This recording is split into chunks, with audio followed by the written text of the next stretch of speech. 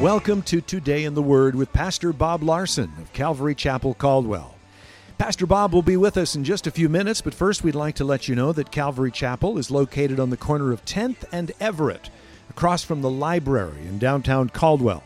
We have two Sunday morning services at 9:30 and 11:30. If you prefer Saturday nights, we have a Saturday night service at 7 p.m. We also have a midweek service Wednesday night at 7 p.m. You can watch Today in the Word on Sunday mornings at 10 a.m. on ABC, Channel 6.1. Join us as we broadcast Calvary Chapel Caldwell's Sunday morning church services, where Pastor Bob teaches you how to apply the truths in your Bible to your everyday experiences so that you might enjoy a better life. Ephesians 4:1, we read, "Therefore, the prisoner of the Lord, beseech you to walk worthy of the calling with which you were called." So when Paul says, "I therefore beseech you," the word "therefore" speaks about the first three chapters. It's in light of Ephesians 1, 2, 3, where we learned about all that Jesus has done for us, is doing for us, is going to do for us, that we're adopted into God's family, we're forgiven, we're empowered by the Holy Spirit, we're created for good works that He has for us to do, all those things. And after He tells us all that, all the great things that He's done for us, now here in chapter 4, He says, there in verse 1, walk worthy of the calling. And that means that it's our response, a worthy response to what God has done for us. So now as we begin in chapter 4, in this section of 4 and 5 and 6, that it tells us what it looks like if you understand the depth of God's love towards us, and that when we respond to it, which a natural response is, Lord, thank you for saving me and all that you've done in my life and adopting me into your family, and what a blessing it is to be part of the body of Christ and all the blessings that come with that. And then when we say, Lord, I love you and I want to respond to that, now He tells us what it looks like to have a worthy response of that. So pick it up in verse 8. He says, therefore, He says, when He ascended on high, He led captivity captive, and He gave gifts to men. Now this, He ascended, what does it mean but that He first descended into the lower parts of the earth? He who descended is also the one who ascended far above all the heavens, that He might fill all things. And so here we say, well, what is He talking about? Descended, ascended. Now, the best commentary on the Bible is the Bible. And so we know that Jesus told a parable speaking about Abraham's bosom. Between the time of the crucifixion and the resurrection, Jesus was preaching the gospel in Abraham's bosom. But in Acts 16, or Luke chapter 16, Jesus tells us about a certain beggar named Lazarus in verse 22. So it was that the beggar died, and he was carried by angels to Abraham's bosom. The rich man also died and was buried. So he said a rich man and a poor man died.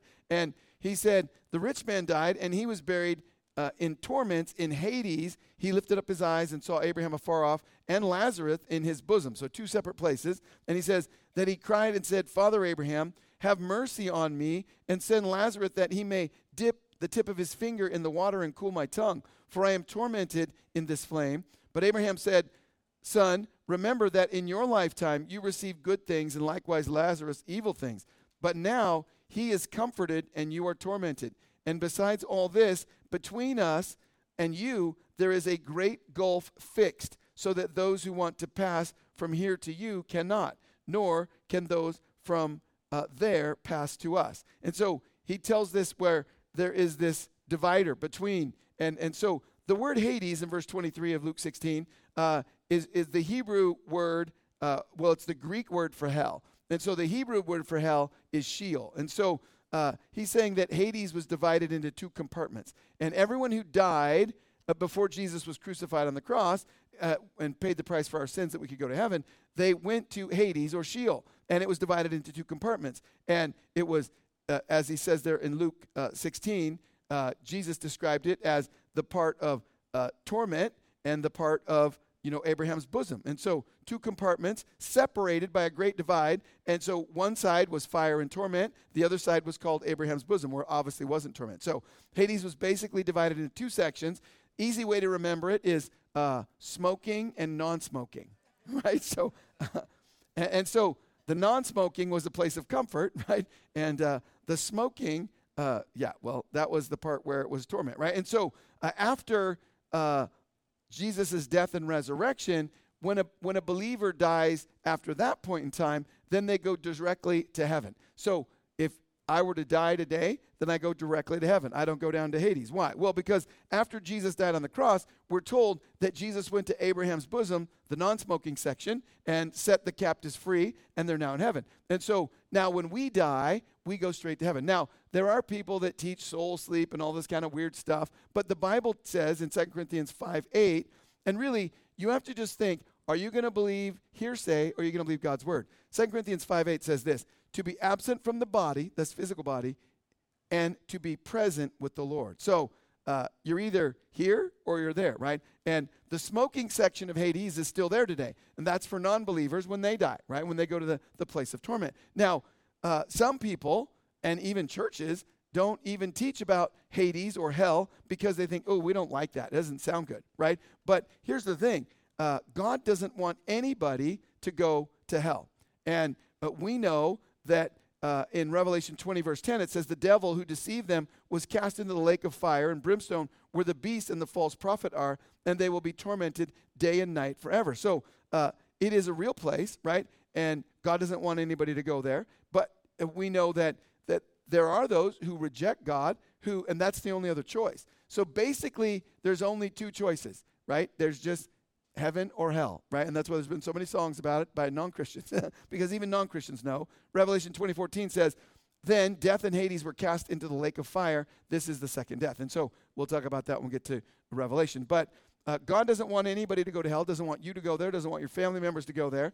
And the Bible says that it was created for the demons who were, rebelled against God, and those angelic beings. Now, in 2 Peter 3:9, it says, the Lord is not slack concerning his promise, as some count slackness, but is long-suffering towards us, not willing that any should perish, but that all should come to repentance. So God is patient with people, right? Why? Because he wants us to come to repentance. He wants us to repent of our sins and then have eternal life, right? Jesus said, whoever believes in me will not perish, but have everlasting life. So God wants everyone to go to heaven. They just have to choose to receive Jesus as their Savior. Now, if they choose not to, well, there is another place. Now, some people think that you shouldn't talk about that. And the whole seeker-friendly movement, and if you've been coming on Wednesday nights, the seeker-friendly movement church was like, don't talk about hell because it offends people. Don't talk about the blood of Jesus and that he died for our sins and, all of that because it offends people. But here's the thing. You need to know that when you die, because people have all kinds of weird ideas about when you die. Some people believe that when you die, you're going to turn into a cow or a chicken or, a donkey, whatever. Some of you are like, I know a donkey now. Anyway, but here's the thing.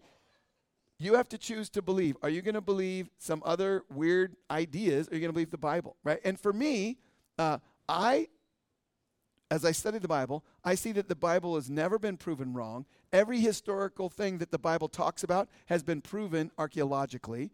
Every historical thing that the Bible talks about has been proven by historians, right? And so all the things that the Bible talks about, we see, the prophecies, and right now, the nation of Israel being attacked. The Bible said that would happen, right? So everything, so historically, archaeologically, prophetically, and then you see people's lives change. And so for me, all the other books that tell all of these other weird stories about what you're going to do when you die, well, those have all kinds of stuff proven wrong. And we could spend the next year, every Wednesday night, going through a bunch of religious books and pointing out all the areas where they've been proven wrong, right? That just archaeologically they're proven wrong, historically they're proven wrong. I mean, just every aspect of them. And so, but the Bible is the same yesterday, today, and forever. What the Bible said 2,000 years ago is true today. The Bible said thousands of years ago that in the last days that nations would come against Israel and want to wipe out Israel, right? And 25 years ago, people would think, well, America is friends with Israel. Who would want to try to wipe out Israel as long as America is friends with? But those of you who know what's going on, there are many people in America who want Israel to be wiped out. They're actually having, celebrations in cities around America because, Israel was attacked. And that's a new thing. And, and we don't want to get off on how this president and the previous president who was his boss, both of them gave Iran billions of dollars to attack Israel. And anyway, so I don't want to get off on that. But the point is, do you guys all know that? Is that common knowledge these days, right? That that Obama flew a plane load of cash, billions of dollars, to Iran. Iran's the ones that funds the terrorists to destroy Israel. And Iran said, their leader said, we want to wipe Israel off the map first, and then we want to wipe somebody else off the map second. You know who it is? America. Right? That's where we're at now. So we need to pray for our government, pray for our country. But ultimately, you just have to think, what are you going to believe? Who do you believe? I think I want to believe something that's tried and true and proven, right? That's the Bible. And there's more written about the Bible than any book ever written. The Bible is the best-selling book in the history of mankind by a long, long way, right? And so we don't want to go off on all that. But you just think about who you're going to believe about life after death. You know, some people who have some book they follow that's proven wrong in every way, or a book that's never been proven wrong. So he goes on in verse 11. He gave himself some to be apostles, some prophets, some evangelists, some pastors and teachers, for the equipping of the saints, for the work of the ministry, for the edifying of the body of Christ. Now, we looked at this a few weeks ago, that God gives gifts to people in the church to what for? To equip the body to do the work that God has called the church to do. Now, I don't know how you see the church, but the Bible teaches that the church is the body of Christ, and it is God's hands and feet and ears and mouth to accomplish God's purposes. Now, that's more than just the pastor. It's every person in here. Now, notice the purpose in verse 11 and 12. Why does God gift people in the church? What is their gift to do? Well, it is to equip the saints, right? It's not that the pastor does everything that needs to be done in the world for the kingdom of God by himself, right? Pastors can't do that. If you don't know that, most pastors aren't that capable, right? But what are they supposed to do? Well, they're supposed to equip the saints to do the work, right? So the church is a place where people come and grow spiritually so they can do what God's gifted them and God's called them to do. Now, some people think that, the pastor should do everything. And again, that was kind of part of the seeker-friendly movement where, the churches became mega churches. They hired 20 pastors, and people just came to church and tithed and left and did nothing, and they weren't part of it. But that's not what the Bible teaches. And if you were here a couple weeks ago, that we read that every person has a gift, every person has a part to play, and we all are the body of Christ, and we all have things to do, and we all need each other. So he goes on in verse 13 that he gives those gifts to equip the saints till we all come to the unity of the faith of the knowledge of the Son of God. We're going to stop there because we're out of time. Thank you for joining us for Today in the Word. We'd like to share with you a couple of things that are going on here at Calvary Chapel. We would like to tell you a little bit about our Pure Word ministry. Pure Word is a ministry that helps people with life-controlling issues such as alcohol, drug, and pornography addiction. Jesus said, "My yoke is easy and my burden is light." Our desire is to help people break free from the heavy yoke of life-controlling issues. Pure Word meets every Tuesday night at 7 p.m. here at Calvary Chapel, Caldwell. For more information, call 453-9653 or visit us on the web at calvarycaldwell.com. Calvary Chapel Caldwell would like to invite you to our Saturday night service at 7 p.m. This is an alternative for those who cannot make it to our Sunday morning services. Like us on Facebook at Calvary Chapel Caldwell or check out our website at calvarycaldwell.com. You can watch Today in the Word on Sunday mornings at 10:30 a.m. on the CW, Channel 2.2. Join us as we broadcast Calvary Chapel Caldwell's Sunday morning church services, where Pastor Bob teaches you how to apply the truth in your Bible to your everyday experiences so that you might enjoy a better life. If you would like a copy of Pastor Bob's message today in its entirety, you can call us at 208-453-9653 during the hours of 9 a.m. to 5 p.m. If you're not currently attending a church and are in the Caldwell area, we'd like to invite you to one of our services. We're located on the corner of 10th and Everett, right across from the library in downtown Caldwell. You can also visit us on the web at calvarycaldwell.com. If Today in the Word is ministered to you and you would like to support this radio outreach ministry, we encourage you to pray for us. You can also partner with us financially. Simply visit calvarycaldwell.com to make a donation. Thank you for joining us for Today in the Word. May the Lord bless you, and may you have a great day. Today is the day.